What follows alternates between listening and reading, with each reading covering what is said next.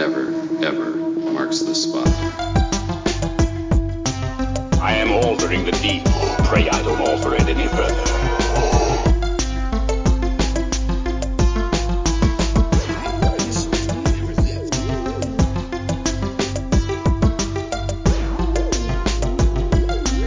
What's your favorite scary movie?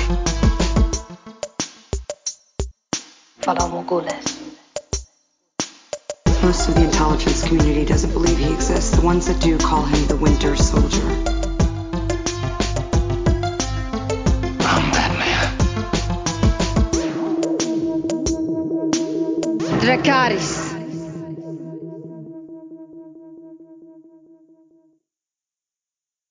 Hello, everyone, and welcome to this week's episode of the Top 5 Report, the podcast that is completely powered by the AllSpark. And we are not at all worried that our microphones are going to turn into little robots and try to kill us. My name is Drew. I'll be your host for the evening. Along with me, as always, is my brother Peter. Here, what's up? Not much, man. How was your week? It's been a week. I know this episode's posted a little late, but just enjoying holiday stuff with family and stuff. Had two different Thanksgiving celebrations to go to on different days, and otherwise just been keeping myself busy. How about you?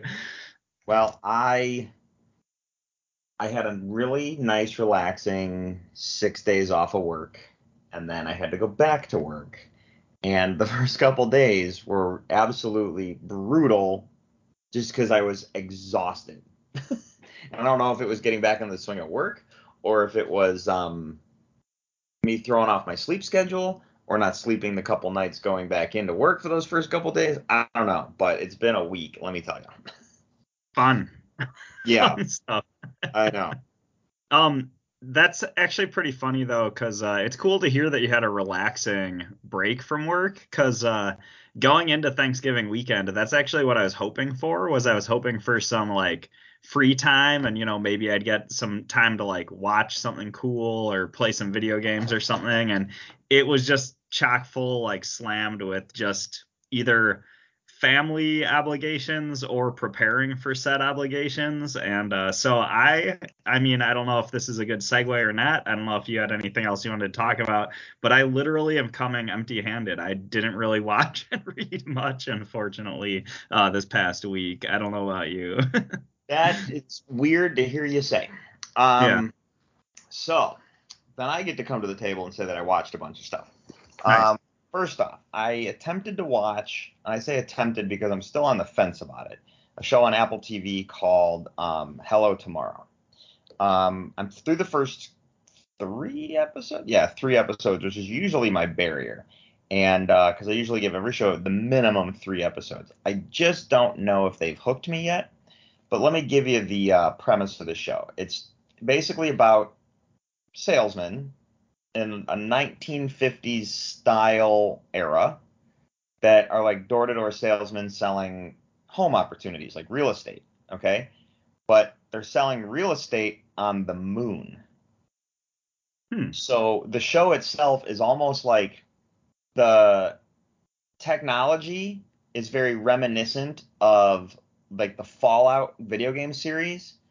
So Right. like the 1950s technology, they have robots, they have hovering cars, they have some really cool like old-timey looking 1950s science fiction kind of computers. But they haven't gone through the Fallout apocalypse yet. And the salesmen are trying to sell real estate space up in outer space. It almost feels like if we were to do a live action version of the Jetsons, but make it old-timey. And it's not funny, so it's more of a drama. I really just don't know how I feel about it, and I'm kind of on the fence at the moment. I'm not saying what I've seen is bad. It's got a decent cast. It's got Allison Pill from Newsroom. It's got Billy Cudrup from Morning Show. It's got Hank Azaria in it. There's definitely some stuff to the show that I was like, all right, let's check this out. I liked what I liked when it started, and I've just been kind of meh about it. So I don't really know if I'm going to keep going. But yeah, it's almost like a cool, like they did a really cool job world building, and then you just don't know if you're on board with the main story of it, which is kind of an interesting predicament that happens sometimes. But Yes. it sounds pretty cool. I guess you'll just have to let us know, Yeah. what you think as you get further into the series. Or if I just bail. That's the part that I haven't, and that's the part that I haven't decided on yet. Um, the other show that I watched on Apple TV, actually, I'll save this one for the end. I jumped over to Netflix because David Fincher's The Killer dropped on Netflix. This is his the new David Fincher film that was limited release in theaters, dropped on Netflix November 17th. It's starring Michael Fassbender and Tilda Swinton, and I cannot remember the girl's name, to be completely honest. But it's ultimately, do you know what this movie is? Have you seen the trailer for it before I go I into it? I know that it's David Fincher, so I thought I would like it, but I don't know anything Okay. further than that, All right. unfortunately. I don't want to spoil the movie, but it starts out very American Psycho. At the beginning of American Psycho, when he wakes up and he's got that, you're hearing the monologue of like, every morning I wake up, I take a shower, I wash with this soap, I do this many push-ups, I do this many sit-ups, like going through that morning routine. I absolutely that whole opening of American Psycho, it just fascinates me that they would open a movie like that, and I love it. It's one of the coolest openings, and they did that with Christian Bale in American Psycho, and then Margot Robbie actually parodied that for a commercial few years back. But this opens in a very American Psycho way with the internal monologue, but it's Michael Fassbender as a contract killer who is prepping a kill. He's prepping a hit, basically. And so he's going through this monologue about prep and isolation and loneliness and making sure your equipment's good and making sure you're getting exercise while you're there. So you see him doing yoga and like all this stuff while he's like basically staking out the place where he's going to do the hit. Hmm. And then he's got to do the hit, and it goes bad in the most, I don't want to say unlikely way. It's like realistic. It really is. It's a really realistic way that a hit could go bad, but you're also like, oh man, what do you do now? So he bails on the job because of how things went down, and then he gets contacted that the handler's not happy that the job went bad, and then and that's like the opening of the movie, and then he goes home to try and like get some distance while he tries to figure out how this is going to play out, and someone has been to his home and beat the crap out of his girlfriend and destroyed his house. And he goes on a killing spree trying to get the people who did that to his girlfriend.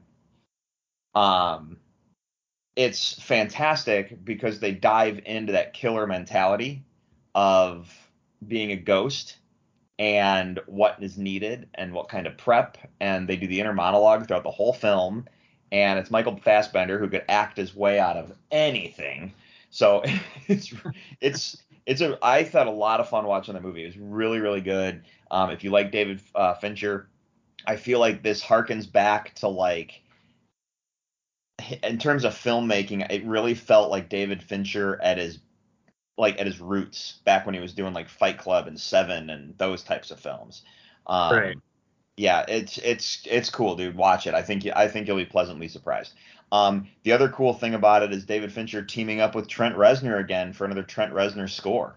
And there's a section where so there's a bunch of people involved. I don't want to spoil. I'm only. It's not really a spoiler thing, but there's a handful of people involved in how they retaliated for him screwing up the hit. One of the guys, when David Fincher goes to kill him or confront him, however you want to word it, the score in that sequence was almost blood churning. Nice. Of him like sneaking through the house, trying not to get caught, trying to find the guy, opening the doors. It was like the score itself was like you were on edge because of the score, on top of the intensity that was building in the scene. It was incredible. And then later there's another sequence where they like repeat that music and you're just like, oh man, and you can just feel it while the music is building. Like there's not much going on screen, but you can feel it because of the intensity of the score. It's great. Um, So yes, check that out. It's on Netflix. It's called The Killer, directed by David Fincher. Michael Fassbender's the lead, and he's great as always. So Nice. Yeah, yeah. that sounds great. All right. The other thing that I checked out, which I'm coming back to, is another show that dropped on Apple TV, and you keep telling me I have access to Apple, so you need to get on this. Is the first 3 episodes. So by the time this episode airs, the 4th episode will have dropped, and I'll probably have seen it. But the first 3 episodes I was able to watch of Monarch, the Godzilla show. Yes, I had a feeling you were going to be bringing this one to the table. So yeah, tell us about it. So I don't want to spoil it, but what really caught my attention right away is the show opens with found footage from Skull Island. Nice. As in from the helicopters that flew into Skull Island and got decimated by Kong in the movie Kong Skull Island. Okay, cool. That's how the movie opens, with the found footage, and then there's a scene of John Goodman in that movie like running through the forest being chased by some creature. And he's got this like bag in his hand, and he's trying to get the bag away and throws the bag in the ocean. And then he gets like miraculously saved instead of being killed by the creature. And then he turns around like, shoot, I threw the bag into the water. And then it comes down to, where's the bag? And the bag gets picked up by a fisherman, and then the bag gets moved to place to place to place, and eventually it gets to where it's got to go. But that's when the mystery starts. So they start applying on the mystery of the fact that they talk about, and this is the cool thing, you got to remember that this is piggybacking off the Godzilla films we got. So Kong Skull Island, Godzilla King of the Monsters, Godzilla versus King Kong. But the one thing that I didn't think that they were going to touch on was Godzilla, the not Matt Reeves, the Gareth Edwards film, Right. with Elizabeth Olsen and Aaron Taylor Johnson. Yeah. That they talk about the attack on San Francisco. And it was really cool in dialogue. They're like, because someone brought something up, and they're like, well, it's not like San Francisco, how they made it a whole big hoax and it was all done with CGI. Because, when you're on the other side of the world, when you're just like, that didn't really happen. You know what I mean? It was really kind of cool, because that's when the mystery started, and you're like, what's really going on here? Because you have, so I really think you would love it. You really would. And the new kaijus that you've never seen before in the first couple episodes that you get to see. So there was 2 kaijus in the first episode. Yeah. Right? And then that's all you got to see. It was like in the opening of the show, and then there was that was it for kaijus. And then in the second episode, you actually get to see Godzilla, but it's a flashback. So you're just like, oh, that's Godzilla. That's cool, because it was during World War II when they were testing the nuclear weapons that were drawing him out. So you get to see this cool flashback with him, and then that's it. And then you don't get to see another kaiju until the end of the 3rd episode. So there's like all this downtime, because they're clearly building to the spectacle of what these creatures are. But how the world shaped around the now knowing the existence of these things. You know what I mean? Like, it's really cool. So yeah, I don't know. I'm really digging the show. I just don't want, if I say too much, it'll spoil it, and I don't, So I gotcha. That's cool though. I really like how these legendary pictures, Godzilla MonsterVerse sort of movies are they are obviously bringing in like King Ghidorah, like Mothra, like they're bringing in old monsters that we know and love, but I do think it's cool that they are establishing new kaiju, like you mentioned the 2014 Godzilla film by Gareth Edwards. The main antagonist monsters from that movie were completely brand new, and those specific monsters, I can't remember what they were called. I don't know if I was fully on board with them, but then when you go to Kong Skull Island, and like the main sort of kaiju monsters that Kong had to fight off, those things looked awesome, which it sounds like the opening those scene like the series skull crawlers or whatever they call them. Yeah, I don't know. Like Is the that weird. what they were? Skull crawlers? Because John C. Reilly was so funny. They're called skull crawlers. I really want to say that's what they were called. That's what they looked like. Because he gave him the name too. Like. Well, yeah, they had like this exterior like skull, and they looked like these weird crawling like lizard things, and they just looked awesome and distinct. So, and there's a lot of really great just sort of action scenes with them, especially the big like end fight scene from that movie. But yeah, this sounds promising. I definitely want to check this out. I just haven't had the time yet, but no, this is definitely on my list because I've been hearing nothing but good things, to be honest.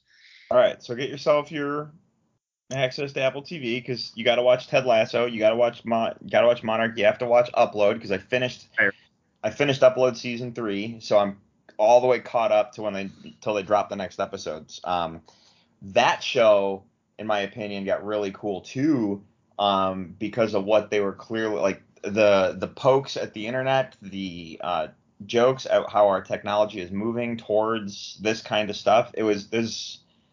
It's really really cool what they're doing with that and the message that they're trying to get across. So yeah, that's another one you got to check out as well. That one's on Prime though. So yeah, check that out. But Nice. Yeah, I'll have to check that one out too. yeah, There's a lot on the list. there So there should be because there's actually a lot of and this is just me like what else is there to watch since we didn't have anything because of the strike and now we're getting smacked in the face with stuff coming out. So, yeah, but yeah, that's my watching for the break itself. Yeah.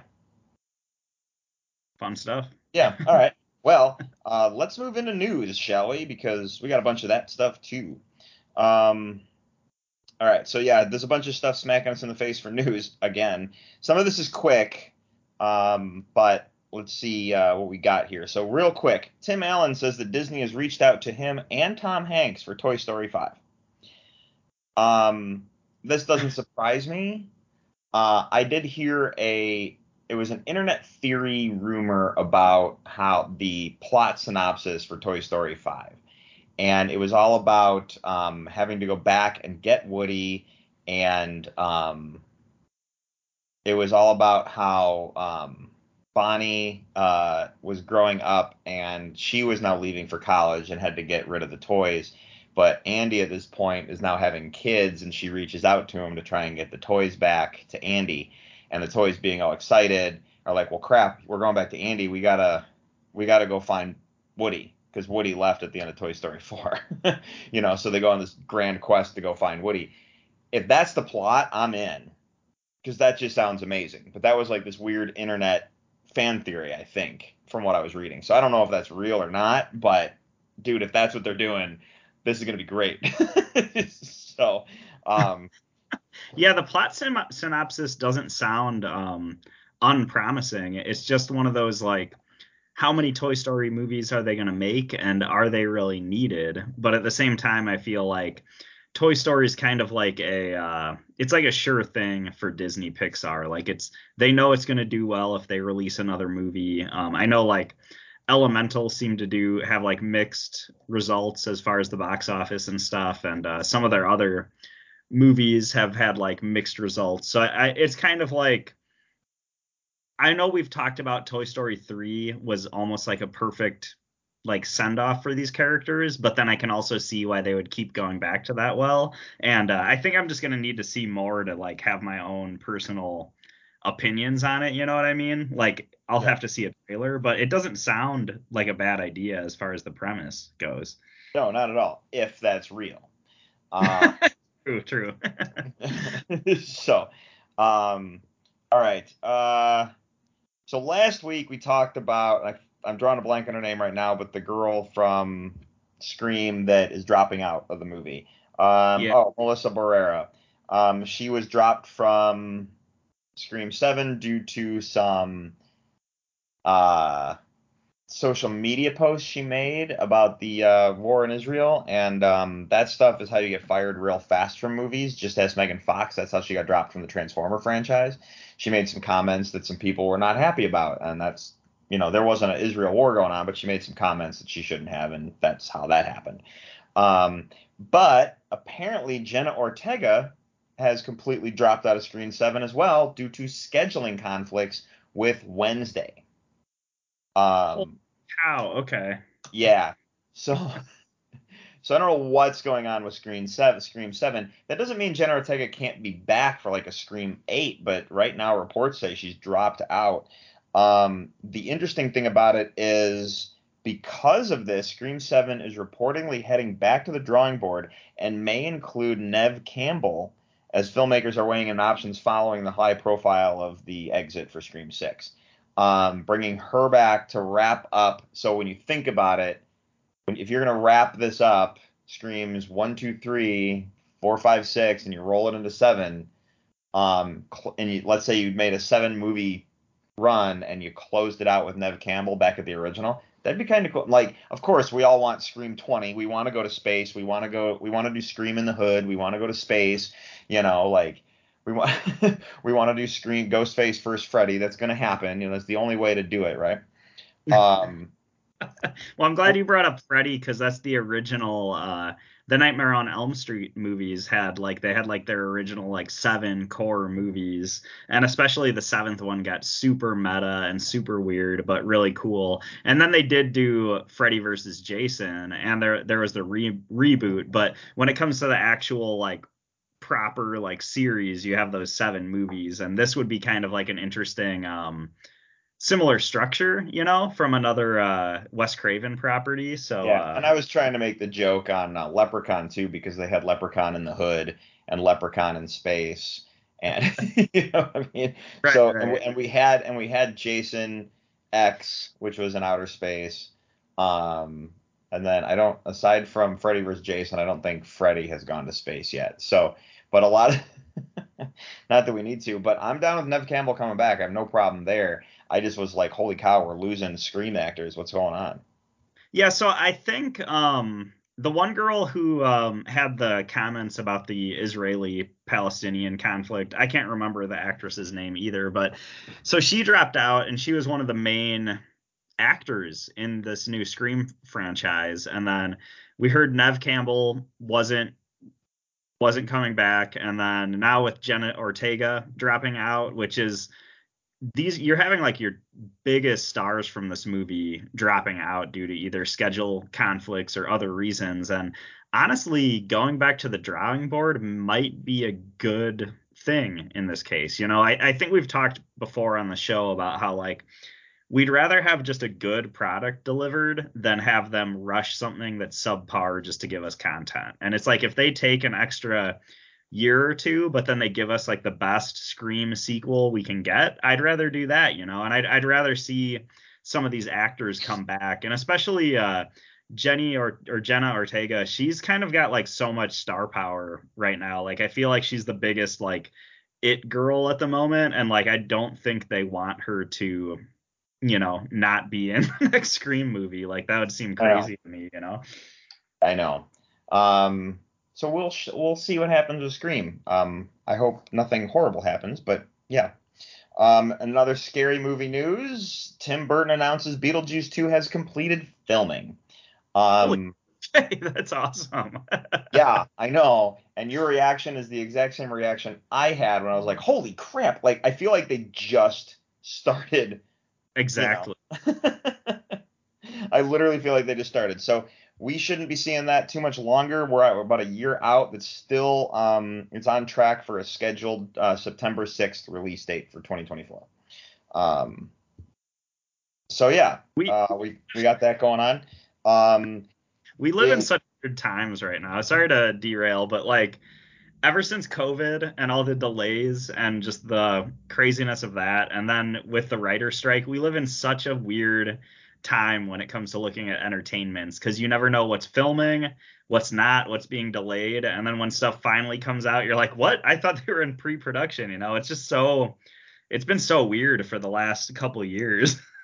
It has been, and I'm so glad you said that, because there's a story here that made me go, we haven't talked about this in a while, but it is moving forward and it's exciting. Okay. All right, but we'll get to that one in a minute, because that might be my favorite story of the week. Okay. Naruto live action film for Netflix. I don't know if I remembered them announcing that they was coming, but I feel like if we talked about it, it was brief because it was like, hey, it's coming, but we didn't know anything.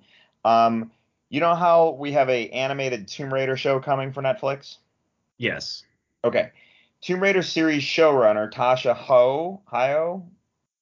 You know what? I'm totally butchering the last name, but she is going to be the writer for the Naruto live action film.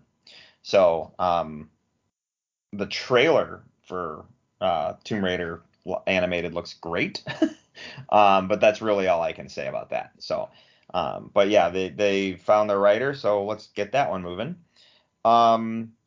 Star Wars. This is going to be a year for Star Wars. Yeah, I know we got Ahsoka last year, or this year, but we got 5 Star Wars shows are reportedly dropping in 2024. We got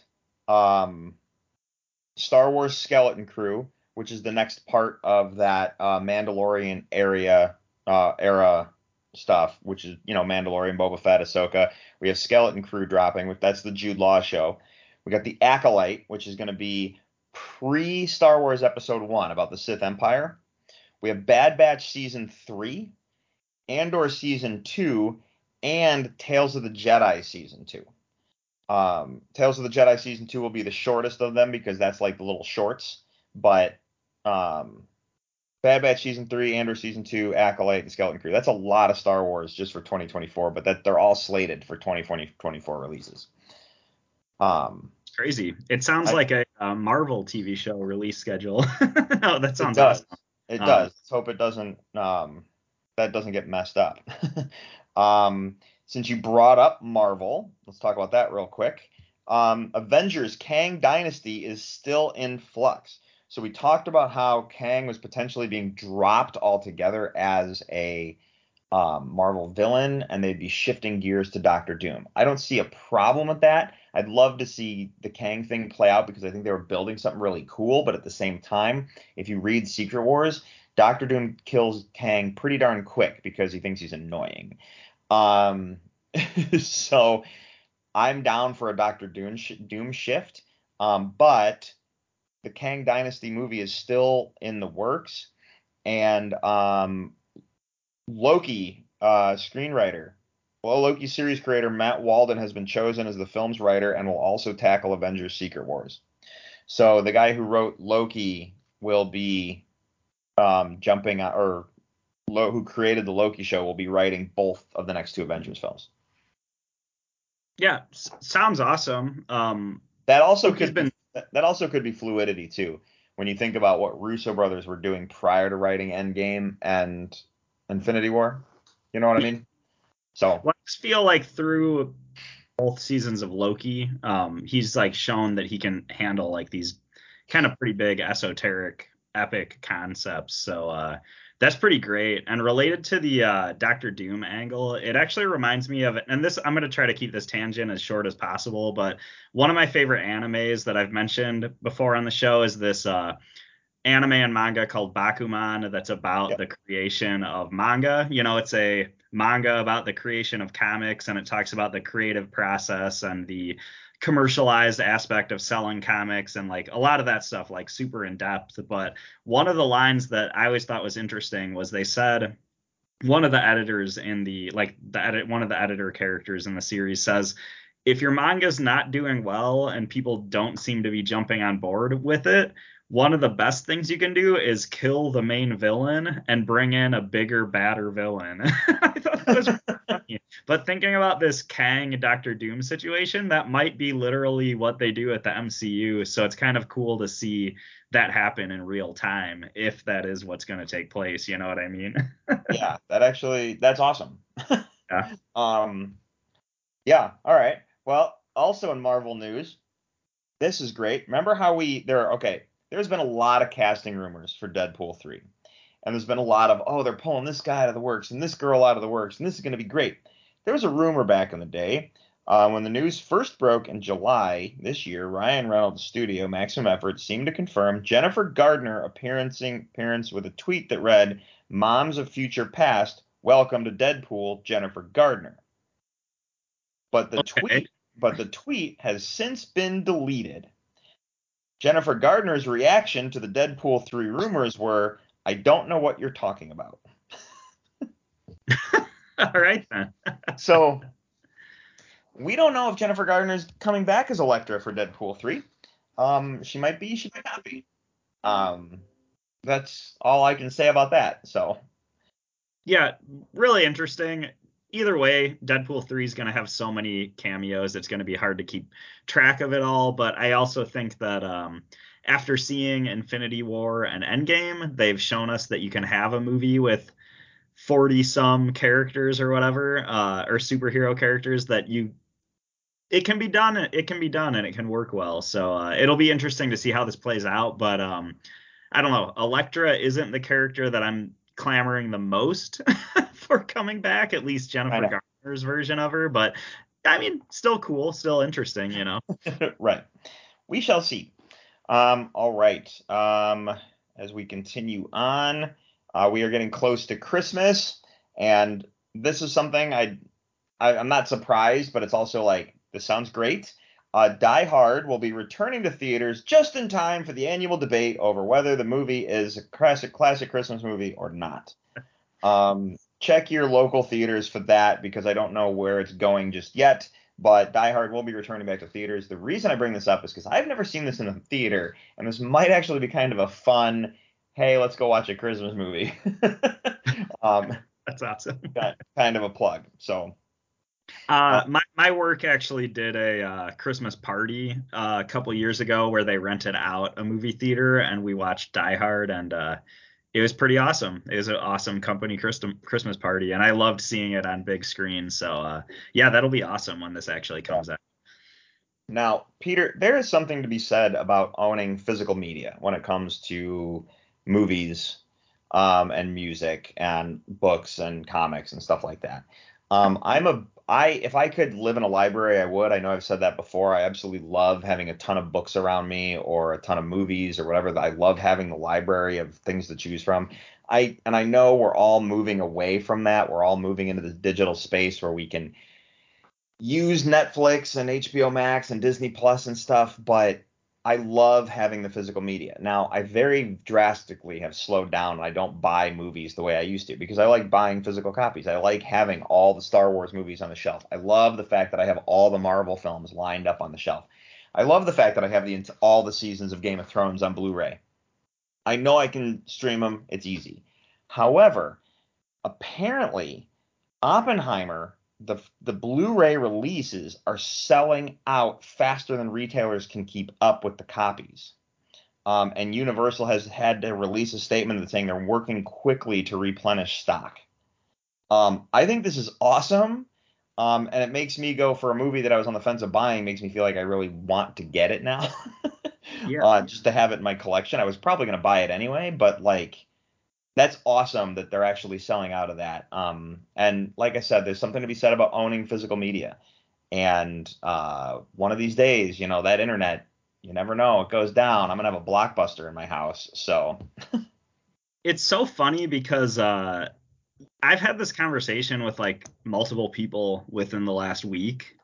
And actually I keep seeing it come up online too, is just like there seems to be like this resurgence of people wanting to have physical media. And I mean, that's comes from a million different reasons. Like I know there's a lot of people who gripe about streaming services like re-editing things, like whether to make things more PC or something like that. Like I know Mhm. at our house we watched Adventures in Babysitting pretty recently, and it was kind of crazy to watch the movie because we watched it on Disney Plus, and they didn't really, as far as I know, edit a lot of it down, but every swear word in the movie was overdubbed, and it was really weird to watch the movie where, like, for example, like a character says asshole at one part and they changed it to airhead, and it didn't like necessarily disrupt the movie watching experience, but at the same time I was like, well, if I had this on physical media, we could just be watching the original version and that would have been pretty great.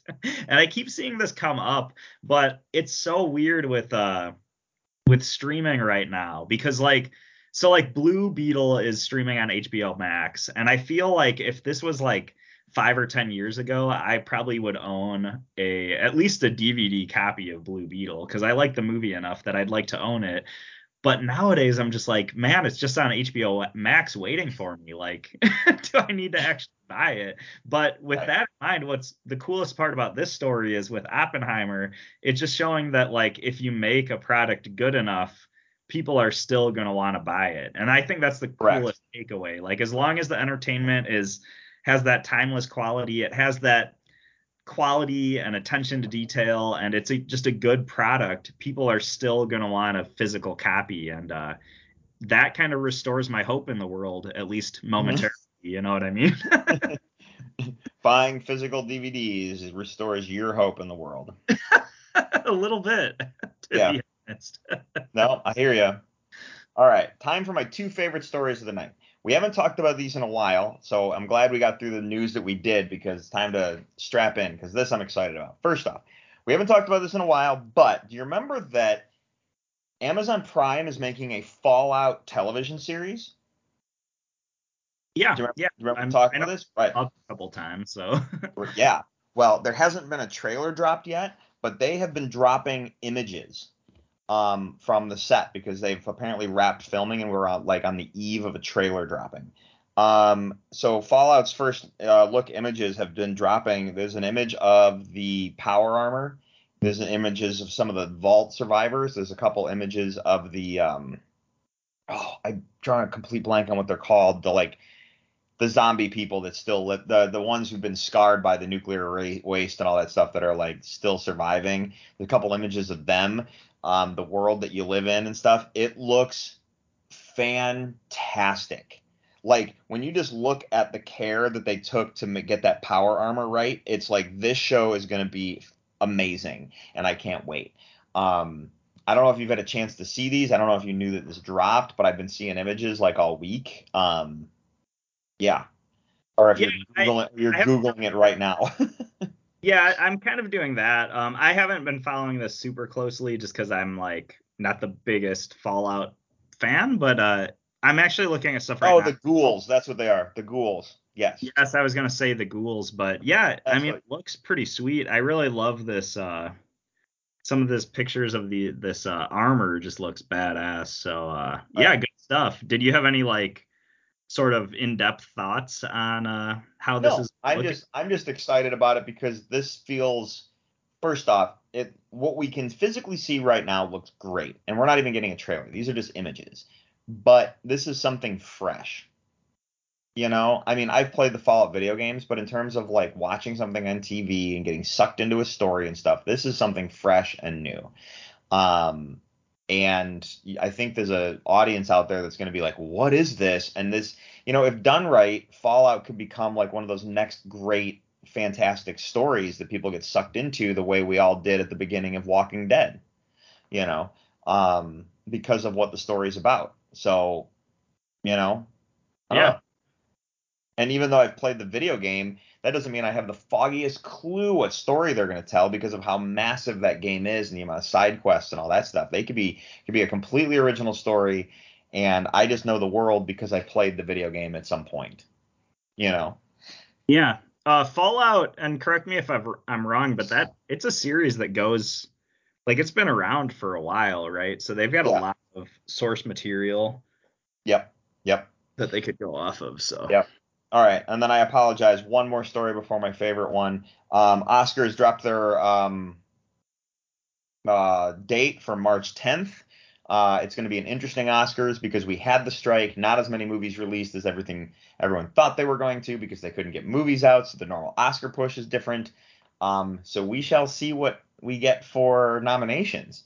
I really feel like we're down to Oppenheimer and Barbie, to be completely honest. We don't really know what's about to happen here. Um, and I guarantee Ken will get the Ken song from Barbie is going to get a best original song nomination just so we can hear it performed live on stage, along with Jack Black's Peaches from Super Mario Brothers. oh, of course, yeah. Just saying. And then I honestly hope that Super Mario Brothers, to be completely honest, takes the cake for best animated film because I think that's better than any Disney movie that was released this year. Just saying. Yeah. Um, Yeah, it's so certainly one of my favorites. And with the best song nominations, I think you nailed it right there, Drew. I feel like both of those examples were definitely like those were the songs of the past year when it comes to movies and what the culture at wide actually embraced, but And I not don't. you off, you can keep going. No, you're fine. And I don't even think I don't know who I would want to win that. It's more of a I want to see him performed live, you know. Um, Absolutely. but if the Oscars is starting March 10th, that means we have a deadline for us to figure out what our favorite movies of 2023 was. So, because we always save that episode of our show for after the Oscars. So, Right yeah, on. yeah. All right. So, time for my favorite story. And this is a two-parter.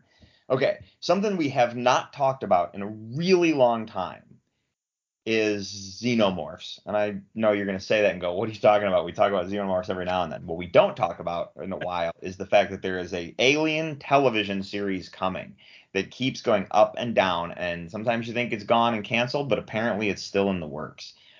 Um, the reason I bring this up is because Timothy Oliphant is Mhm. joining the cast. Oh, And apparently in a major role. okay. Uh, and it looks like he's playing a synth named Kirsch, which is basically he'd be android like Bishop was in the second Alien film. Um, I don't know what that means because there's not a lot of story details yet. There's not a lot of time period stuff set, but we're getting an Alien TV series like we've talked about before, but we got a nugget of news which we don't normally get. The one that I'm really excited about is we got Alien Romulus, which is the Hulu film that's going to be straight to Hulu the way Prey was for Predator. But we got a title. It's called Alien Romulus. Awesome. Um, some stuff was revealed about this. Alien Romulus sits in the franchise's timeline. Variety reports it's supposed to slot in between the first movie and the second movie. So Ooh, they okay. brought in the same team from Aliens, the James Cameron film. The same people who built those xenomorphs actually came in and built ours. So we're getting to see the original design with the original people who've been working on these films for 45 plus years, and so much of their life has been really incredible. That sounds awesome. Yeah, Yeah, absolutely. That's right? great. Yeah. What's really great about this is if it's set between the original Alien film and the second one, Aliens, where do you think the aliens are going to be attacking people? Yeah, Any I don't know. guesses? It'd be LV 427, the planet where they thought they just like where they left the bone ship. So in the Yeah, first movie, they find the bone ship, they take the egg, they get the alien, whatever. Sigourney Weaver gets back. She says they need to go back and destroy the bone ship, and they're like, well, there's been a colony living on the planet for so long. So this could be the story of the terraformers who land on the planet to start working, and they come across the aliens, and the aliens decimate the colony, which would lead right up to the second film and the Marines having to go in.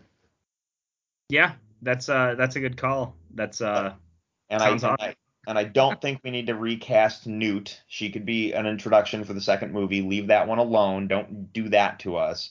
But this could be really, really cool in terms of alien survival. Um, No, it sounds awesome. It sounds like I don't know. I'm excited to see it, and I'm excited to see. I want to see how they justify like because it's obviously going to be a really cool chapter of this sort of alien mythos to witness, but I want to see how they justify like what are we going to learn new about the xenomorphs? Like how is this going to supplement all the material that's there? And I want to see, is this going to be more of just like a fun little adventure they throw in, or is this going to be something that's really integral when it comes to the storyline and the concepts and the evolution of the xenomorphs and the series as a whole? And that's going to be really exciting to see. And I mean, I might be wrong, but I feel like Ridley Scott is kind of still overseeing all this stuff, right? I don't know where he draws the line in terms of overseeing versus checking things out and saying looks great because because he's made comments in the fact that this looks fantastic. Everyone's going to be excited Yeah. for it. I'm behind this. This looks great. Like, he's made comments like that, but I don't know where does he fall with that, you know? Yeah. And I feel the reason I bring that up is because I feel like watching Prometheus and Alien Covenant, it's like very clear that Ridley Scott has a strong vision for where the Alien series is going right now. And Yeah. he has big picture concepts in mind when it comes to the evolution of the species, how this impacts like the universe as a whole. Like, he has really big concepts, and I feel like every movie we just get a taste. We get like a little sniglet of what he's kind of revealing. So that's the only reason I bring it up. But it sounds like really promising stuff. So this will be great.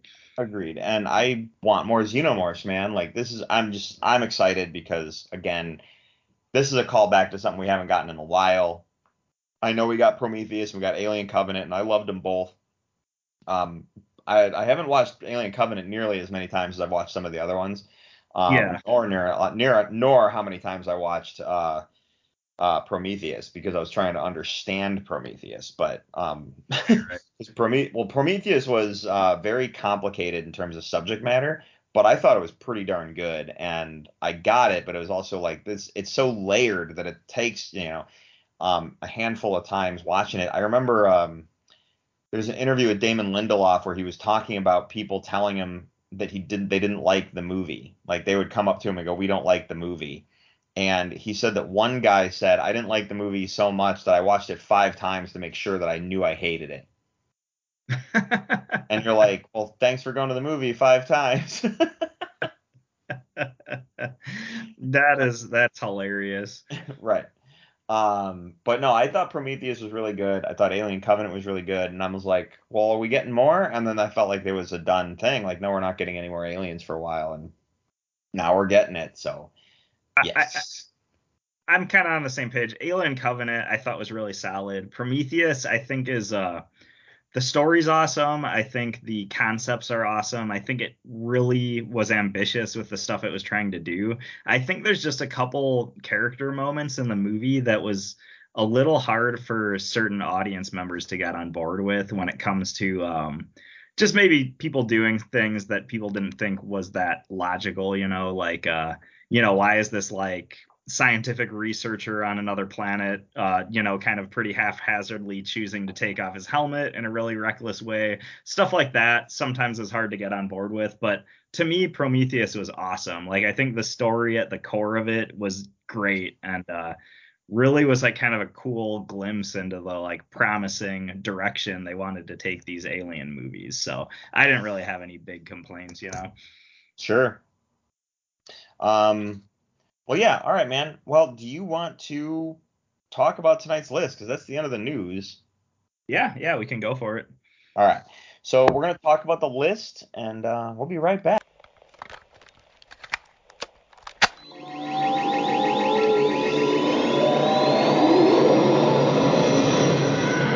And now for the top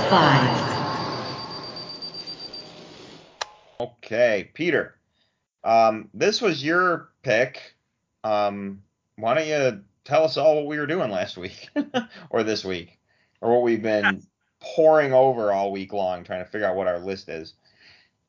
Yeah, so this one's kind of a weird pick, but I feel like it kind of goes back to like a lot of, I feel like this concept I just keep seeing come up, whether it comes to like the Disney live action adaptations and like who they are casting as certain characters and these Disney reboots, or like we just had Scott Pilgrim Takes Off on Netflix come back, and that's like an animated series with this original live action cast coming back to do the voice work of this animated series. And I don't know what it was. I just thought it would be fun to talk about our top 5 favorite actor performances in live action that are representing 2D characters. So I feel like that's a bit of a mouthful, and I think I worded it better last week. But essentially, we're just looking at like comic book, cartoon, video game characters, et cetera, et cetera. We're looking at these characters that through movies or TV series or whatever, they've brought to life in live action, and what actors we think pulled off those roles as best as possible. And with all that being said, all of my picks are actually movie picks, I'm pretty sure. And I didn't have too much trouble with this list. What's that? Go ahead, continue, and I'll explain. I didn't have too much trouble with this list. My biggest issue was when it comes to so for example, there's a lot of classic cartoon movies that they've turned, or classic cartoons that they've turned into live action movies, and you have stuff like Scooby-Doo, or the Flintstones, or like a lot of those tend to be kids properties. And there's a lot of video game movies that aren't really that good and aren't necessarily known for having the best actors.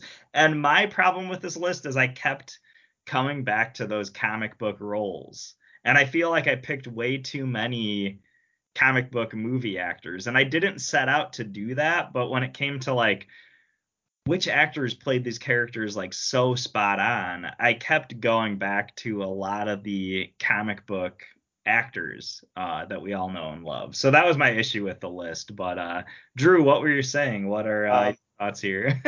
Yeah, I feel like I did the list completely wrong because first off, I wasn't thinking about actors at all. I was thinking about representation and adaptation as a whole. Okay. Okay. So so for example, I picked one that's been played by several actors, but I didn't choose the actor. I was looking at it going, okay, 2D character, translated here, representation, blah, blah, blah. That's kind of the process I was going with. Yeah. And then I was like, and then there was one I have that, okay, 2D character, live action representation. I don't know who played him, and I don't really care because the representation was phenomenal. The way the character looked, the adaptation to screen, that kind of thing. So I feel like I tackled the list differently, but I had a hell of a time putting this together, man. Right on. That being said, I do not have any honorable mentions because I had a ridiculous time putting this together. So. Okay. I had two. I did, when I did select this list, I was thinking of specific actors and how well they portrayed these characters, but I might have not made that super clear. And also, I think the way you address the list sounds really interesting. So I'm really curious how you go through that. But well, two of them are cheats. Let's be real. But go. Okay. So I say two of them are cheats because I couldn't choose one specific character because of how well I thought it was translated as a whole to live action. And I think you'll understand when I start talking about it. But yeah. Okay. Good stuff. Yeah, I guess I can go and I could go through my honorable mentions and try to keep them pretty quick. Sure. But the first performance I wrote down as an honorable mention was, and I'm probably going to butcher this name, so my apologies, but the actor is Kari Hiroyuki Tagawa, and he's the actor who played Shang Tsung in the original Mortal Kombat movie. And I feel like when you go back to that original Mortal Kombat, I feel like Shang Tsung had all the best lines. Like, I love some of his character moments. He had the most memorable lines, and he also had just like such a bombastic, just memorable performance. Like, I remember there was times working retail when I remember working in the back room of a retail store, and me and the guys I was working back there were making Mortal Kombat jokes, but so many of our jokes went back to Shang Tsung lines, whether it goes to like the whole like "it has begun" thing, and like there's so many great moments with this character, and I feel like as an actor, his performance was like, he's like one of those guys who just like bought in completely. He was going to give you the most believable performance he could, even though it was over the top at points. Like, he was really selling that character so much, and I feel like he made the movie in a lot of different ways. So yeah, that's the first one I went with. So okay, and that's quality pick. They chose a great actor for him. I feel like he's anytime they have to do anything Japanese related, he's going to be in it. And I remember seeing him, and every time I see him pop up, I always think of Shang Tsung. Doesn't matter where he pops up because he did an episode of Stargate. And I'm like, where else did I've seen him? And he pops up every now and then, and you're just like, hey, it's that guy from Mortal Kombat. Yeah, Yeah, he also has like a really cool voice too, and I he feel like does. he does pop up in a lot of like martial arts films and stuff, but I feel like people don't always think about like how cool his voice is when he says like your soul is mine and stuff. Like he has such a cool just a cool presence. So and then the next one I went with, and this one is out of left field. I don't know what it was, but I kept coming back to this pick, and that is the actress Ellen Wong with her performance as Knives Chow in Scott Pilgrim versus the World. And the reason I say this is off the wall because this is the character where you watch the movie and Knives is Scott's high school boy or girlfriend in the movie, and she is kind of a side character and stuff. But I kept thinking about her performance and how like just how dedicated I think she was to this character and how much like again she fully bought in. She was exactly what that character was supposed to be. She played it all so believable. She was like Scott Pilgrim's biggest fangirl, and she's also like it's a really like funny performance too when you watch it. And I don't know if it's because I just watched Scott Pilgrim Takes Off, but I kept going back to that movie and I'm like, this is one of my favorite movies, and which actor do I think played their role the best? And I kept thinking about it. I was like, I think Ellen Wong's Knife Chow performance is probably really underrated, but she just played it so believably. Like I kept coming back to it. So I think this one's off the wall and kind of funny, but I just couldn't ignore it when I was putting the list together. You know what I mean? Yeah, her performance in the movie is great because, and I think one of the reason actually, so her performance lends, I think, to a lot of everyone else's performance in the movie where they played it straight. Yeah, It's exactly. everyone plays it straight. It's not a comedy, but there's stuff that just kills you every time. Like even when they're doing the goofy stuff with the screen, where like Aubrey Plaza is like yelling at Scott Pilgrim and they're censoring her mouth, and he's like, "How are you doing that with your mouth?" And she's like, "Don't effing worry about how I'm doing that with my mouth." But she plays it straight. She doesn't laugh. She doesn't break. It just kind of scrolls through. But there's so many moments of that, not just with Knives Chow, but with every character in the film. Um, but her performance, she has so many great moments in the movie that make me laugh out loud because of how well it's put together. Not just her acting, but how the scene is constructed as well. So like she really played up certain things. I love the bit when she's dyeing her hair and she's like screaming into the bathtub and her friend's like, I can't even understand what you're saying. And like, you know, she's retaliating against Ramona, and Ramona doesn't realize it, but you know what I mean? Like there's so many good things that she does, but then you look at the cast as a whole. Look at Mary Elizabeth Winstead. She had a lot of heavy lifting, and when I watch like Scott Pilgrim Takes Off or I read the comic, that's the voice I hear. Um, Right, right. when I look at Scott Pilgrim, the only thing that I don't like about Michael Cera's performance in comparison to how Scott is portrayed in the comic is I feel like Scott in the comic is a little bit more of a tough guy compared to Scott Pilgrim's character, just a tad. Or it's the fact that Scott Pilgrim in the comic is a little cooler than Michael Cera is. Um, I've heard people say like cooler, but also dumber. And no, Michael Cera does have a little bit of a specific take, and I think it's just because it is Michael Cera playing that character. But no, keep going. yeah. Well, what I was going to say was this lends me to my first pick of the night as Scott Pilgrim as a whole for live action adaptation. When you're looking at Brie Larson as NBA. Envy, Yeah. or as Envy Adams, or Brandon Routh as the vegan, or Chris Evans, Lucas Lee. I mean, come on, man. There's so like, it's called a grind, bro. There's so many like good stuff in there that you're just like, I don't think it could have been casted any better. And it's fantastic. It's almost like it's like they looked at the page and went, hey, that looks like Brandon Routh. Get him on the phone. You know what It's I mean? Um, it's so crazy because it's like if you look at Scott Pilgrim, like I feel like it's one of those like it lists of like a lot of hot up and coming actors from like the early 2010s.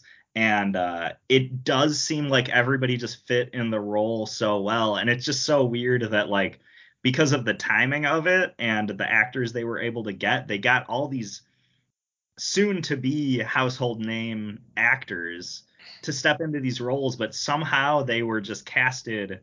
They were like perfect castings too. And I don't know if that's like the magic of the performances, if it's the magic of Edgar Wright, if it's the magic of the casting director. Like it's probably a lot of that all put together. But yeah, it's really interesting to see how that all played out.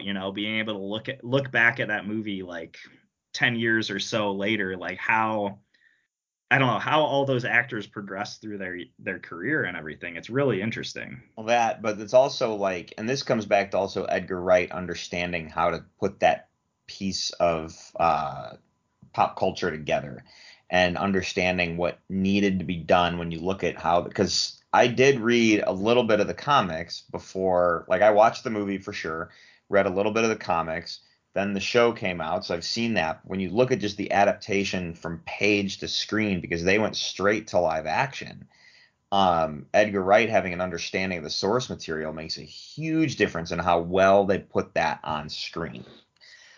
So yeah, it's kind of my cheat because I couldn't narrow it down to one character. I'm like, well, Scott Pilgrim as a whole, man, you want to talk about live action adaptations of any 2D project?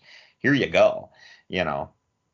Yeah, So yeah, that's a good call. That's it's interesting. I didn't know you were gonna pick this one, but also like I think the reason why I singled out Knives Chow is because I think all the other actors, like I think they're casted so well and their performance is so good, but I feel like she was the one that I just saw as that character. Like I didn't see a hint of the actor's persona in her. Like I feel like she just played that character so like such a commitment to that character and played it so well.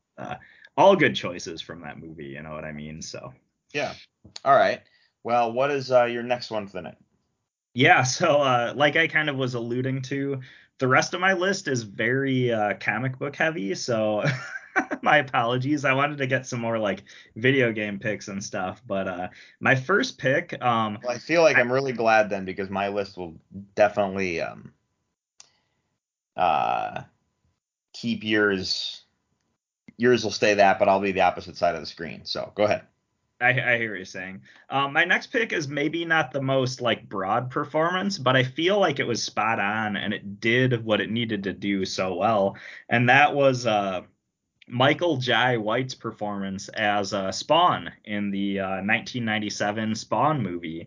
Uh, this he played Al Simmons, he played Spawn, and I think he just pulled off the role really well. I think he was really believable. I think when you look at the character and how he played kind of from like this like sort of military like sort of hitman persona into like and he ends up dying, he ends up being resurrected as Spawn. I think he played all aspects of that role really well. And when it goes down to it, like Drew, kind of what you were saying about Mary Elizabeth Winstead with her role as Ramona, his voice is kind of what I hear as Spawn when I read the comics. Like he has Same. that raspy, badass voice that works so well. And I know this actor did I think it was on the History Channel. He did a documentary, like he was the narrator, and it was a documentary all about the history of comic books. And he was just such a good person to pick as the narrator. But yeah, it's just that voice, like it's so well played. You know what I mean? Yeah. I agree with you with the voice, the language part of it. Like when you read, it's like Kevin Conroy. When I'm reading a Batman comic, I hear Kevin Yeah. Conroy. When I watch, when I read a Spawn comic book, I hear that. The other the other part of the Spawn voice, which gets me sometimes, is the animated series Spawn voice. It's almost like a combination between Michael Jai White and that one, and I'm pretty sure that's David Haysbert who did the animated series. He's also known for the Allstate commercials, but I'm gonna have to double check that one. Um, I did look it up. It is a different actor because I was kind of curious. I was like, did they get the same actor? But oh, it says it's Keith David played Spawn. oh, it is. Okay. It yeah, anyway, so that's the other one that I get every now and then in my head that I'm always like, okay, you know, that's one that I hear sometimes, and I'm just like, it's kind of a cross between the two of them. But Michael Jai White, he did such a that movie had a very difficult task of producing to live action, and Yeah. the trailer kind of sold it in terms of what they were doing because it was one of the first movies to use full CGI over a person. Especially like, having like the CGI cape, the head having to be like the mask that has to come up CG. It was one of the first movies to do that. And I thought it translated really well. And then his performance on top of it. So, Yeah, yeah, right on. It's a fun movie. It came out at an interesting time. It kind of came out at a time when superhero movies were waning. Like it was released around the same time as Batman and Robin and Steel with Shaquille O'Neal. And I think because of its timing, it's a little bit underrated. But I do think that his performance, as well as some of the other ones, like of course John Leguizamo had a great performance as the clown in that movie as well. But yeah, good stuff. yeah. All right. So my second pick of the night, this is my other cheat. It's because I couldn't narrow it down, but when I was thinking about 2D animation, because it starts as a comic and then it gets translated into a cartoon, and then you have 2D animation. So you're doing 2D imaging, 2D animation, and it's one of the most bizarre, crazy, wacky things. And someone says, "This needs to be a live action series. Let's do it." And they did such a wonderful job as a whole putting this together, translating it, and that's One Piece on Netflix.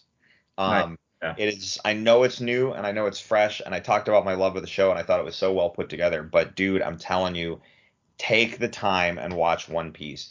The adaptation of putting that together, no matter how bonkers it got, you bought it, you believed it, you were with it the whole time, you're along in the adventure, and by the end of it, you're like, I need more of this now. And it's, yes, I know the anime is out there, but the live action specifically, like it was so good. How they handled the live action version of Monkey D. Luffy, how they handled live action Zoro, which I think was probably one of the best representations from page cartoon to live action. And I only say that because I think he really nailed the acting aspect of it. The actor who played Monkey, he really, there is some stuff like the way he talks, the way he like facial expressions, line deliveries. Man, he was so spot on in getting that correct. It's amazing. Um, so there's some great stuff in there, and they really nailed it on the head. And I'm not talking just acting. Look at representation of set design and ship design and having to put some of those wild images into live action. It's a chore on its own, but yeah. So that's what Awesome. I got. Yeah. Yeah, I still haven't watched this, so I've been meaning to, but Yeah, I don't know yeah, why. thing I've makes this sound amazing. So yeah, good stuff. Yeah, get on it. So anyway, now I can go through my actual single characters, but go ahead. What's your next one?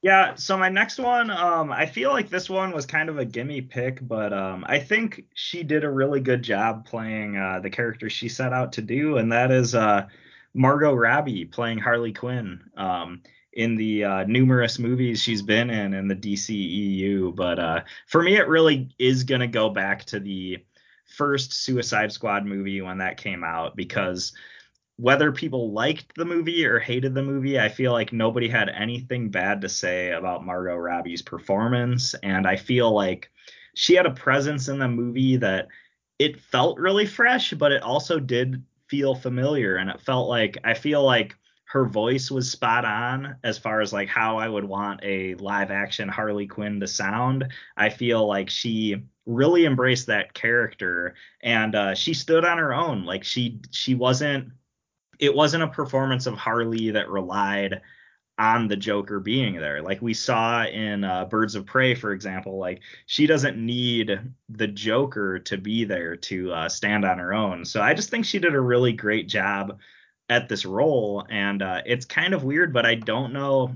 As far as like right now, I don't know if I could see any other actor play Harley Quinn besides her. You know, she's kind of, she's it, like she's Harley, you know what I mean? So yeah, I don't know what your thoughts are on this one, Drew, but yeah, that's the next one I went with. So Yeah, no, I'm with you. And that I think you couldn't have cast it better, mhm. and it couldn't have translated better. And it's very clear. Margot Robbie, I think, yes, you get direction from your director, but I really think Margot Robbie did her research, and that's something that I've always. That's probably one of the biggest questions I've always wanted to ask some of these more A-list stars who get to play comic book characters. When you look at Ben Affleck or Margot Robbie or Michael Keaton, let's go back to Michael Keaton. What did they give him to look at? You know, what books did they say? Did they hand him Dark Knight Returns and say, read this?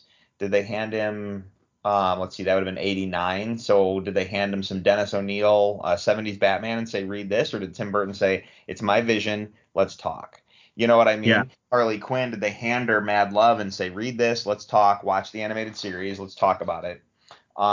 You know, that's the stuff I always wonder about. You know, what did they give them in terms of reading material? I know there's a really cool photo of Brie Larson reading Captain Marvel, um, or yeah, reading Captain Marvel, and it's really great. It's just a photo of her sitting on a couch with a comic book in her hand, reading away, and it's an awesome photo because you're like, yes, they're doing the research. It could have been staged, but you're still like, yes, you know.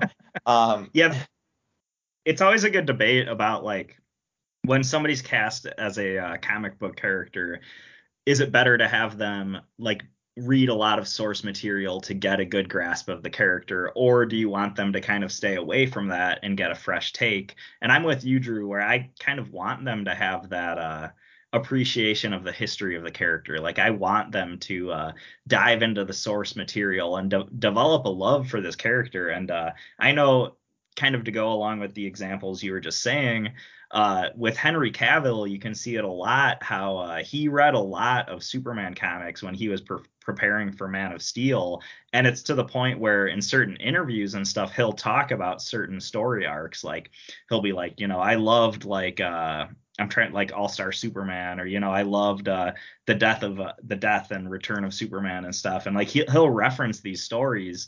And it's really cool to see. I feel like it just goes to show they're going to care for their craft that much more. And I know there's a little bit of the debate on like, well, maybe they want a fresh take and they want the actor to stay away from the comics, but I always think it's better the other way around. You know what I mean? mhm. Yeah, But no, I hear you, yeah, but yeah. Um, all right, so should we toss it back to me? So yeah, sure thing. this is one where I did not look up the actor. I guess I could look it up now, but this is one that I specifically brought in to discuss adaptation, 2D animation, 2D comic to 2D animation to live action representation, getting it right on the first go, and it looks great, and I truly think it holds up. And that also goes into a costuming piece as well, and I'm referring to Shredder from Ninja Turtles. All Uh, right. Live action Shredder, man, they just so nailed that. Um, and I'll even go in far and say Super Shredder was nailed too. But they Yeah. they really nailed it the first time around. He looked great. The helmet looked amazing. The gauntlets looked amazing. Like you were just like, yeah, like he walked on. It was almost like I really feel like Shredder on scene in that movie. The first time you get to see Shredder was almost like, how do we got to make this guy is our Darth Vader, so we need to give him that kind of a presence on screen when we get to see him the first time. Yeah. And I really felt they achieved that, and I really felt it made Shredder more menacing. So me as a kid liking the Ninja Turtles cartoon going to see the live action movie made Shredder that much cooler going back to the cartoon when it's like, well, I want more Ninja Turtles, and right now all I can watch is the cartoon, you know? So, Yeah. yeah, and you're the bigger Turtle fan than I am, but thoughts on Shredder, man? No, this is a really good call. I think I do love that when you go back to the original Turtles movie, they really did play him up as this larger than life persona. And you look at the character, and you have this, this martial artist who they threw, like, he has a cape and he's got his helmet and he's got his blades and stuff, and there's nothing about him that's like something that couldn't happen in real life. Like, he's very grounded, but the way that he's shot, the way that he'll appear and he'll talk to like some of the Foot Clan members and stuff, and he's backlit and he's got this like booming, echoey voice, and he's really presented in a larger than life way, but still really realistic. And I really like that sort of play they had there. And I think it really does go to the memorability of this character. But I also love, like, if you read like the very first Ninja Turtles comic, or at least the very first sort of like arc, you have like the turtles facing off against the Shredder on the top of a building, and at the end of the fight they like knock him off the top of the building into a garbage truck, and it plays off like so much like that original Turtles movie. So I think you're right, like they stayed so true to the source material. They gave it the grit. They had this character who had They gave it the grit in a time there wasn't grit. okay, Do you yeah, know what I mean? Like that was a time when like technically Ninja Turtles is a superhero film. yeah, of course. When you look at what superhero films were, they really gave this a grittiness to it that wasn't there in other stuff. Yeah, you had the Tim Burton films, which were kind of dark, but there was Yeah, a dark tone for a specific purpose because of that character. But this, I think they could have done this. They could have done Ninja Turtles without that grit, and it would not have translated as well.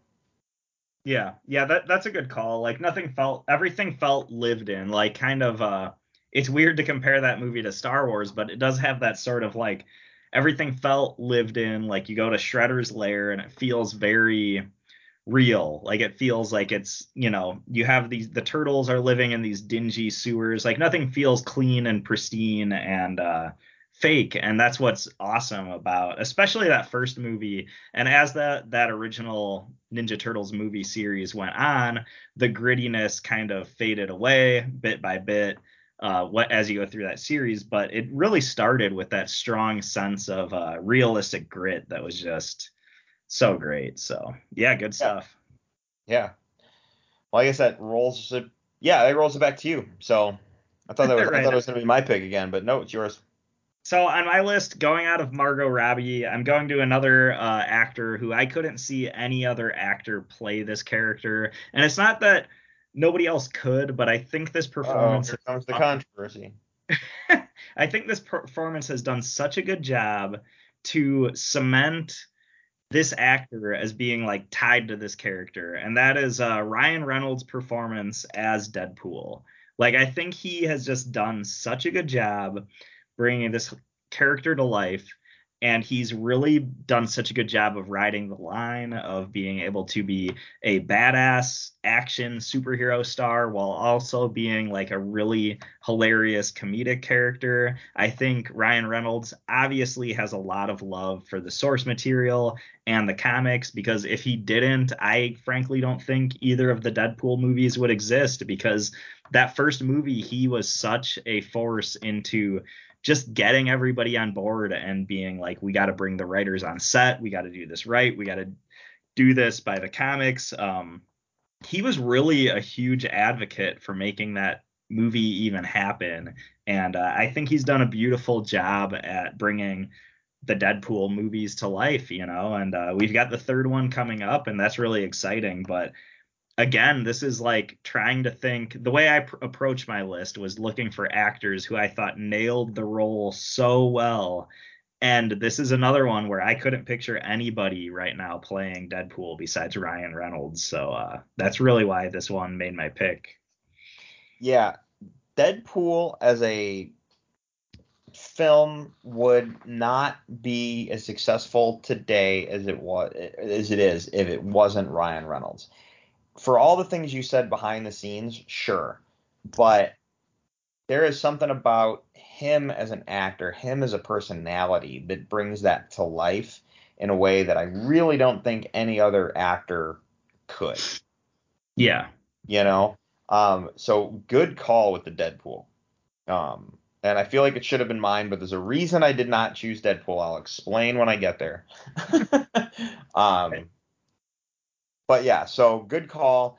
You really nailed it on a lot of things you said, so I don't know what to add. But Okay, fair enough. all right, this goes back to me, right? Yeah. Okay, here you go. This one harks all the way back to my childhood. This is a one where the performance was cool, sure. The costuming, the makeup, the live action adaptation of this 2D thing that became a cartoon and then moved on. I really do think, for the problems this movie had in terms of makeup, costuming, set, story, plot holes, all kinds of stuff, this movie had problems.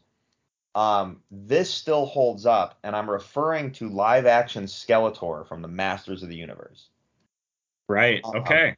This the prosthetics that they put over his face to make it look like a skull, but he's still able to, like, the movement and everything, the way that, like, and I don't know if it was just a rubber face combined with other makeup features or whatever, but the way he was able to move his face to evoke everything, the way they made his eyes like concaved back.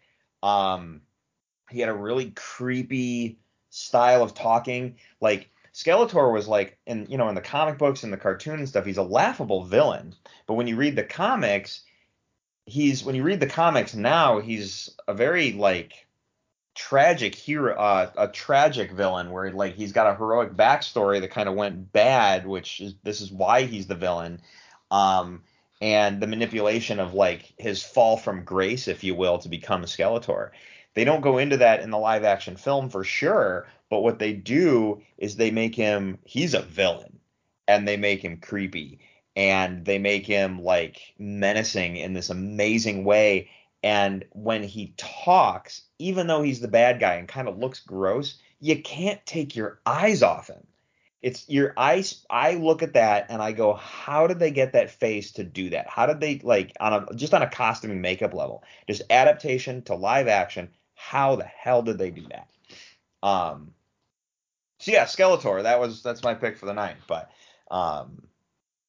yeah, it still amazes me. I really think it holds up still. So Yeah, I think this is a great call. I didn't see this one coming, but yeah, it's a really good call, and I feel like I'm glad I'm the odd one out in terms of our comic book to me throwing these weird ones out there. So, well, I feel like you have Skeletor, who is I don't know, he's like, when you look at him on the page or on the old animated series, he has a skull head, but then he's got this purple suit with, like, a really muscular body, and I feel like his character design is so hard to transfer to live action. I think they did as good as they possibly could, where he's kind of like a weird human skeleton hybrid, which he looks a little bit different than the cartoon, but at the same time, that's kind of how he always looked. okay. So I think they did, like, a really good job of it, and I think the 80s, like, Masters of the Universe movie, like you said, there's a lot of weird stuff that happens. There's a lot of weird choices. They definitely invented characters from the movie. The movie takes place on Earth instead of Eternia. There's a million things that you could gripe about, but the fact is, this movie came out in a time where superhero movies and stuff like this wasn't the biggest thing ever, and it's kind of crazy that the movie got made, and they of course had to change certain things just for this to happen. So I think this is a good call, and I think Skeletor as a whole in that role in the live action version is super memorable. Like, you're right. That is a character design and a performance that will stick with you forever. So yeah, good call with that one. Yeah. All right, man. Number 2 pick of the night. What do you got? Yeah, so my next two picks are kind of again go back to that sort of like I couldn't see anybody else play this character, and I think this actor Controversy. spot on nailed the role as well as they possibly could, and which is why that leads into my next pick, which is Robert Downey Jr. portraying Iron Man. I think RDJ did such a good job portraying this character. And you go back to that first Iron Man movie, and Iron Man was kind of this sort of like off the beaten path comic book character. And I went into that movie, and at the time, like admittedly, like I had watched a handful of episodes of the old Iron Man series, and I had read a handful of Iron Man comics. Like I was not like a super big fanboy, but I remember watching his performance and just kind of being taken back to the few Iron Man comics that I'd read and just being like, wow, this is really who I pictured when I read those books. And I just think he nailed the role, and he's another one who, like, again, he just nailed it so much, and he had such a strong presence as that character that I really couldn't picture anybody else playing Iron Man at this point. You know what I mean? So, So yeah, I don't have any thoughts on this one, but for this one specifically, I feel like, yes, you're right. They couldn't have casted this any better. But Robert Downey Jr. brings a charisma to the role right. that I'm not sure is translated the way I think we all thought of Iron Man. Like when I read an Iron Man comic, and I've even like, just catching up on my Marvel stuff, knowing what I know about the films and still reading the comics, I don't know if I saw that Robert Downey Jr. charisma as as I read stuff about that Yeah. character. I don't know if I get that where it translated somehow to him and John Favreau to say, "Hey, no, play it like this," you know. And it translates so well, but he did such a great job of putting that in there, and adding that charisma makes him this amazingly likable character. Because as I read the comics, I kind of always thought Iron Man was a bit of a douche. I'm not gonna lie. He's not. He's always been a supporting character for me, because I never, like, as Tony Stark in the comics always drove me nuts. But in the movies, I'm like, yes, more Tony Stark, because you want to see Downey Jr. just chew the scenery, you know. I Um, think that's a really good point. I'm glad you brought that up, because I did think about his likability a little bit too when I was putting this list together, because I do think that, like, I when I watched the movie, I was like, okay, there's the hints of like him being like this D-bag, like millionaire playboy. There's the hints of like his alcoholism and stuff. But I do agree, like he really brought this character to life in a way that made him likable and made him charismatic.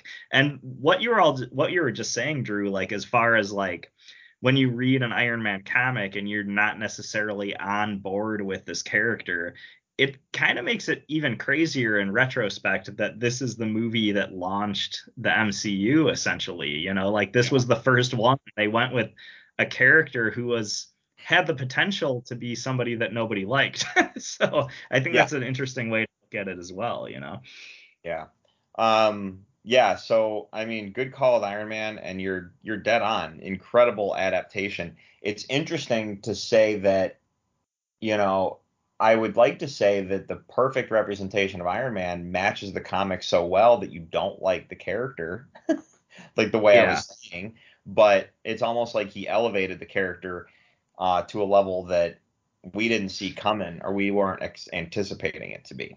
So, I also think it was kind of cool that by the time you get to the Civil War movie, I feel like depending on where you sit, like are you on Team Captain America or Team Iron Man? I do think there is a cool level of like, up until then, I feel like nobody had a problem with Tony Stark or Steve Rogers, but depending on where you sit on that debate as far as the Sokovia Accords and all that goes, it is really cool that you can have Tony Stark, who's like this really charismatic, likable character up until then, and then maybe you disagreed with him. And then I feel like that's a cool thing the MCU did where they tested your allegiance to certain characters and stuff. So that's another thing to think about with all that we're talking about right now. So yeah, yes, it is. All right, so my final pick of the night. Now, I had the dilemma like you did because when you told me about this list and I started putting it together, one of the things that made this list so incredibly difficult for me is the fact that I'm like, well, every comic book character that's been put onto live action is an adaptation of a 2D character Yep. somewhere. So I could literally make this all comic book characters. And I thought that's not fair, not only to the conversation, nor is it fair to the list. So where I ended up doing this kind of a backwards way is the fact that I was thinking to myself, okay, let's choose someone like Shredder. Let's choose someone like Skeletor. Let's shoot for like, all right, One Piece for sure. I have to talk about this as a series whole and just talk about the live action adaptation of this 2D project. Same thing with Scott Pilgrim. That's kind of how I was trying to focus this. And I thought to myself, I'm going to allow myself one comic book pull Nice. because there's too many choices in the realm of comic books. So my last pick tonight is my single direct superhero pull. I know, like I said, I know Skeletor there's a Masters of the Universe comic book. I know there's a Scott Pilgrim comic book. I know there's a Ninja Turtles comic book. Same thing with One Piece, but this is the superhero pull for me for the night. Um, this goes back to I'll just bury the lead on it. It's Batman. Okay, and I feel like you and probably all of our listeners knew I was going to say Batman just now. But when you think about where Batman came from, when you go all the way back to 1939 when he was introduced in Detective Comics 27, leading up to the first live action representation with Lewis Wilson, who played Batman in the 1940s serials. Looking at that adaptation, and then you jump back to 2D comics that lead us up to the Adam West performance, which leads us into the animated Super Friends, which leads us into, back to Let's Take It Seriously and do Dark Knight Returns and the 1970s Batman stuff, and bringing in all these other great writers, which leads us to Michael Keaton, which leads us to the Batman the Animated Series, which leads us to, yes, unfortunately, Batman and Robin, but it leads us to the Dark Knight trilogy, and it leads us to the Ben Affleck Batman, which eventually gets us to Robert Pattinson. But when you look at the track record from 1939, building the adaptations, improving on the adaptations, when you look at the 1940s Batman serial and Lewis Wilson Batman, all they had to work with was the old comics. But one thing they got very correct was they got the look of the costume right. He knew what they were trying to do, so they got some of the stuff right in terms of it was 1940s when they were doing it, so they couldn't do some of the things that they were able to even do in the Adam West, but they got the car right. The Batmobile looked exactly like the Batmobile in the comic books, which is kind of mind blowing. You're just like, well, it's technically just a car, but it looked exactly like the Batmobile from the comic. The When you look at how comics got translated from the Adam West era and how they piggybacked off of each other and what they were doing with that show, just the representation built off all the way through has been absolutely spot on. I don't want to single out a specific actor because we can say Affleck's better than Christian Bale or Christian Bale's better than Affleck. We can then say, you know what, Michael Keaton's the best, period. I don't care what any of you say, and we can have that argument, which is amazing. And I'm going to come back and say there is no Batman other than Kevin Conroy, who got to play him live action in the Arrowverse. So, Right. when you look at the history lineage of this character and the adaptation throughout the years and the adaptation of what they went through, whether it's 2D or live action, there's been enough iterations where you're building such this amazing dichotomy of characters. Um, it's this amazing. I love that joke at the beginning of Lego Batman where he says DC, the house that Batman built, and then he says, I know Superman came first, but let's be real. And it's true. I know Superman came first, but when you look at how Batman outsells Superman, and I'm not trying to bury anything on Superman because those two are the shining two pillars for DC, but it's like the house that Batman built. You know what I mean? When you look at the franchise, the adaptation for him, and I know I'm kind of going on, and I'm not leaving you any room to say anything about Batman, but that's my pick for the night, man. It's all good. I was gonna say there's not necessarily too much to add, but this is an interesting pick. I think it's a good pick, but it's also like it's pretty all encompassing. Well, that's So the thing. I was like, there's no way I can talk about this without it being all encompassing, because we can look at just the Christian Bale adaptation and say, there we go. We can look at the Robert Pattinson adaptation. You know what I mean? But then we can't ignore what they did all the way back in the 1940s that everyone kind of forgets is out there. You know? this is where it gets tough, Drew, because if somebody asks you what is your favorite adaptation of Batman, I know you're not going to know what to say. And I know that's because you're a true fan and you No, like so many different I'm, versions for so many different reasons. you And know that if someone asked me that question, the answer is the Batman animated series, hands down, period. Um, but if they ask me for live action, then we really got to sit down and have a conversation. yeah, yeah. So I guess in the context of this list, yeah, exactly. So, but yeah, good call. But yeah, Again, if I'm gonna, hard yeah, to if I'm gonna, comment any further, but good stuff. yeah. So that's Batman's my final pick, and I feel like you're gonna go the Superman route and school me on how I don't know what I'm talking about. No, it's not that at all. Because I approach my list very different than you, but I did go to the other side of that coin and went with a Superman performance. Okay. And I had to go with the classic. I went with Christopher Reeve's performance as Superman, from Superman to Superman 4, through the late 70s through the 80s. And this is a performance that is very special. It's very special in the when you look at film history, I feel like this is one of the performances that stands out, especially when you look at science fiction and superhero films and stuff like that. But I think Christopher Reeve did such a good job performing this character that we're still talking about it. And we're still comparing every Superman actor, whether it's Tyler Hoechlin or Henry Cavill, or, when James Gunn's Superman Legacy comes out, we're going to be comparing David Corenswet's performance to Christopher Reeve. Like, it all goes back to this. And I know there was George Reeves played Superman before, and kind of like what you were mentioning with Batman, Drew. I know there was some old like Superman live action serials like back in the 40s or 50s or whatnot, but I feel like in this day and age, it all goes back to Christopher Reeve. And he is somebody who brought a charm to the character. He brought a joie de vivre to the character. He brought an epicness to the character. And he's somebody that you watched. And it's not only his charm, he also played the character in such a believable way.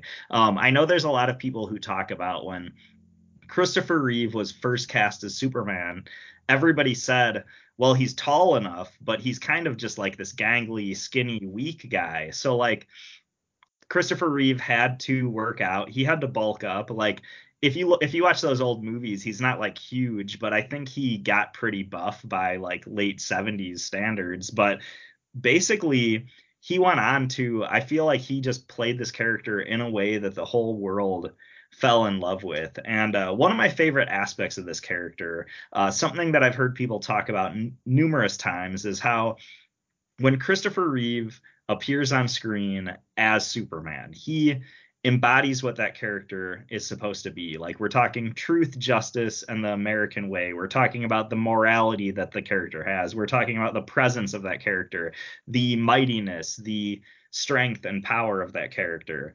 But then he plays Clark Kent. And when he appears on screen as Clark Kent, he has that sort of dorkiness, that awkwardness. He really shows how you can, through simple, subtle sort of changes in appearance, you can actually have somebody who, even though facially they look the same, you can believe that Clark Kent and Superman is a different person. And the genius behind Christopher Reeve's performance in that is that when he played Clark Kent, he would slouch more, he would walk different. There's all these subtle little things to the point of where it was like a physical. He did a physical performance with how he stood tall and proud as Superman and how he slouched and kind of embraced his more like gangly awkwardness as Clark Kent. And I think he did such a good job. And you don't have to take my word for it. Like, look at how the rest of the world is still remembering this performance and loving it and talking about it to this day. So yeah, that's my last pick for tonight. So I couldn't think of a better one, you know. No, and you can't, because not only does everyone compare everything back to all the other Superman performances back to Christopher Reeve, Marvel compares every single character they put on the MCU back to Christopher Reeve's Superman. Yeah. Every single one. Kevin Feige has said several times that they don't start a Marvel project without sitting down as a team watching the Christopher Reeve Superman movie. Because they feel it's the best way to tell an origin story. It's the best way to tell a superhero story. It's the pinnacle superhero story. So not only does everyone else look at it and go, hey, we got to look back at Christopher Reeve, Marvel does that with every single character they make a movie for. And that says something. That says huge things about that character and the actor's performance. I'm glad you brought up the change between Superman and Clark Kent, because he really did embody the idea of playing the two characters at the same time. Yeah. And switching roles quickly. There's those scenes where, like, he's at the window as Superman, but there's a knock at the door, and Lois Lane runs across the apartment, and there's Clark Kent answering the door. So I know that's a little bit, give and take with the cameras and stuff to get him in and out of costume to do the scene, but it plays really well, and knowing that he can do it the way he does, but it's that it stands out, because when you look at think about the argument of, oh yeah, of course, the Clark Kent glasses aren't going to hide you. They're not going to make you look like a different person. How could anyone not see you as Superman? There's also a personality to it. It's the way you carry yourself. It's the fact that he doesn't look like Superman when he's Clark Kent, because there's a physicality aspect to it. He's carrying himself in a different way. He's standing taller when he's Superman. He's slouching when he's Clark Kent. He talks different when he's Clark Kent. He doesn't have that confidence. Superman shows up and it's like this all empowering, like, you know what I mean? Like, it's amazing, like, what he did in that performance, straight through all four movies. So yeah, good call, man. You couldn't pick the better one to close that out. So I just think it's funny that Batman and Superman ended up being our final two picks of the night. But this was a fun conversation, because I was actually dreading going into this episode, because I'm like, I did this list wrong. This was too difficult of a poll. Peter really messed this up. 5 years in, here we go. This is the list that's going to break our show. Really? Yeah, I was dreading this all week. I'm like, this is going to be a rough one. But here we go. Maybe I just didn't make it clear that I was specifically thinking about, like, actors and their performances, but I think it did lead to a good discussion, and you had some really good picks in there. So yeah, this is fun stuff. It's like, superhero cinema and live action adaptations of animated series and stuff. That's some of my favorite stuff to talk about in general. So yeah, good stuff. Yeah. All right. Well, I think it's time to close this episode out and talk about what we're doing next week. Now, normally this would be my pick, but my pick is going to get pushed for a few weeks here. So I get a nice break to try and think about what I'm going to do next. And Peter's also going to get a break to think about what he's going to do next, because we have 3 built-in schedules that we have to accommodate for. So you'll get to hear about those as we go. But it's that time of year once again when Peter and I have to look forward to the future and what is coming down the pipe. So next week, we'll be talking about our 5 most anticipated films of 2024, basically the things that we are most excited to see in the coming year, which will be great because there's a lot of cool stuff coming out. We keep hearing this. You talked about the massive list of stuff coming when we're just like, oh yeah, this is coming and this is coming. So I'm excited. I know you're excited. So let's see what we're talking about. I'm pretty sure, spoiler alert, Deadpool 3 is going to probably make one of our lists, but I haven't looked at the full list of what's going to come out yet. So yeah. Yeah, this is always a fun one. There's always, like, a mix of, like, stuff you've been looking forward to for a couple of years, but there's always, like, when you start to look at the list, there's always, like, random, just like, oh, I didn't know this director was releasing something this year. I know. So you're just like, oh, seriously? How did that slip through the cracks? 'Cause I remember back when we did this for 2023 that discussing on that episode David Fincher's The Killer. and here I am finally getting to watch it. So Yeah, good stuff. yeah. Anyway, so next week, our anticipated movies of 2024 and the things we're excited about. And then we'll tell you what's happened in the next couple of weeks. But join us. It's going to be a fun ride. Hope you guys had a good Thanksgiving. Hope you guys are ready for some more as we close out the year 2023 and look forward to the future. Peter, you ready to close this one out and throw it in the can? Yeah, let's go for it. Cool. All right, everyone, do us a favor. Check out our website, top5report.com. There you'll find links to our social media along with our email, top5report@gmail.com. We are on Apple Podcasts, iHeartRadio, Google Play, Stitcher, Audible, Amazon. You can subscribe to us in those places. If you do, you will not miss a single episode. You can also leave us a review. We love those 5 stars, but we understand criticism because it helps us get better and it makes the words we say feel important. You can follow me personally on X and Instagram at Drew3927. I'm trying to get my brain to wrap around that X title. Peter, what about you? I was gonna say we're back to X apparently. Trying to get myself to wrap my head around it, but go ahead. You can follow me on X at Ninja Pierre, and that's where I'll be letting you know that I'll see your time turner and raise you a Zemeckis cube. Oh, well put, man. Well constructed. All right, everybody, for the Top 5 report, I'm Drew.